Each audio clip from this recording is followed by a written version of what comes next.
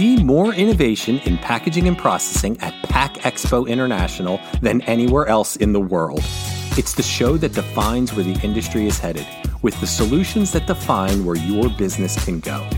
Discover cutting-edge packaging technology, processing equipment, new materials, sustainable solutions, supply chain resources, and much, much more. You'll walk away with innovative solutions to challenges big and small.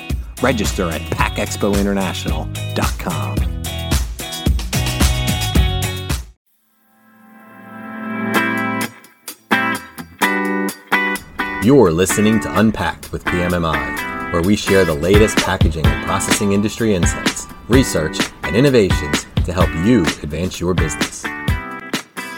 Hi, and welcome to another episode of Unpacked with PMMI. I'm your host, Sean Riley. The Mexican packaging market set records for imports in 2022 with a whopping 25% growth from 2021 to 2022. And where does Mexico look for the overwhelming majority of its packaging machinery capital investments? That's right, the good old US of A. I sat down with Luis Dominic, Managing Director at Market Intelligence Latin America, for a two-part podcast on what he saw in 2022 and the first half of 2023, as well as what he projects for the future of packaging machinery investments in Mexico. Part 1 deals with his research explaining 2022's tremendous growth and the impact inflation may or may not be having on sustained growth in 2023. Let's have a listen.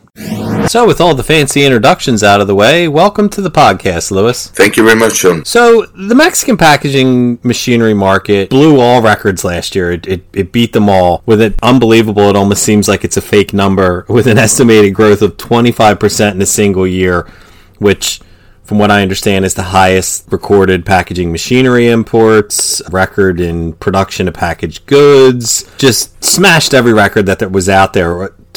I guess to start off, what do you attribute such tremendous growth? Yeah, 2022, an impressive year for the packaging machinery market in Mexico. There were several factors that contributed to the explosive growth of packaging machinery demand. As you mentioned, all the records, all the previous records were beaten, so we achieved the highest volume of packaging machinery imports in a single year. It was a 25% growth from 2021 to 2022. Also, the highest packaging machinery imports. Several countries, including Italy, China, Canada, and many others, they reached their highest historical shipments to Mexico. And there were several reasons driving this impressive growth. One was there was pent-up demand for packaging machinery from the pandemic. Several companies, when the pandemic began and we have the different waves of contagion, they placed purchasing on hold.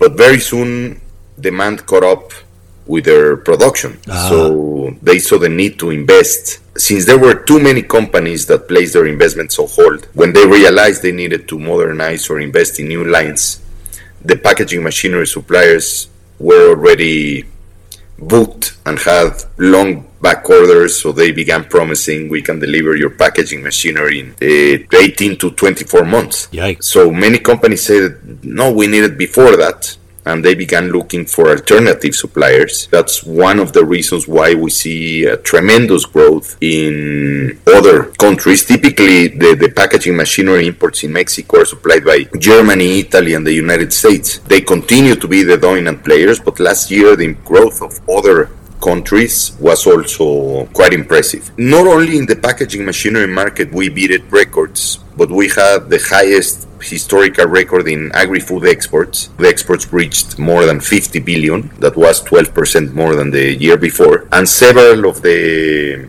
agri-food exports produced in Mexico, the product goes inside of a package. And we also beat the record of agri-food imports, which also has a strong impact in packaging machinery because most of our agri-food imports our grains, and our bulk products that we import and we pack in Mexico. A good example is, for example, pork meat.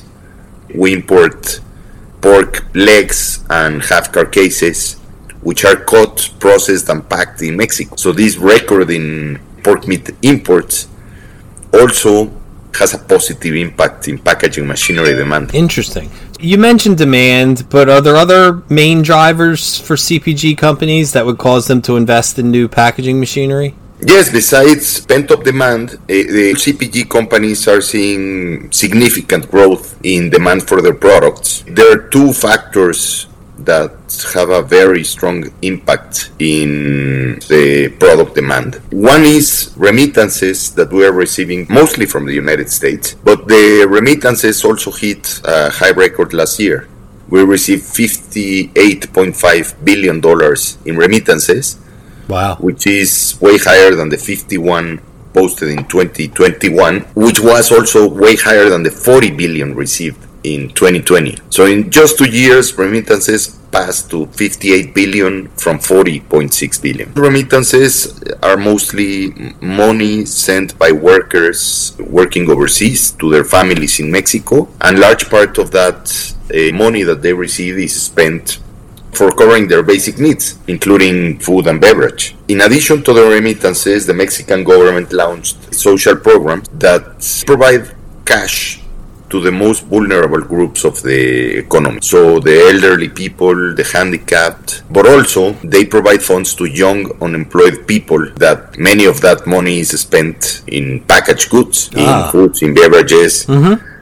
For the young people, they say a lot of that money is spent in alcohol and things like that, but all that is having an impact in packaged products demand. This money that is being distributed by the government for social programs, it adds another $32.8 billion to the economy. So you have 58 billion from remittances, 32 billion from the economy. That's a huge amount of cash that is being injected to the Mexican economy, and a large percentage of that is going for packaged products demand. So companies have seen their production insufficient to cover demand. And I would add another factor, that is the increase in the minimum wage. The current administration, they have been increasing minimum wages in Mexico in double digits for the past 3 years. So if you compare the minimum wage from 2019 to 2023, it has almost doubled, measured in US dollars. That has also impacted the demand for packaged goods. People making minimum wage in Mexico, they could not afford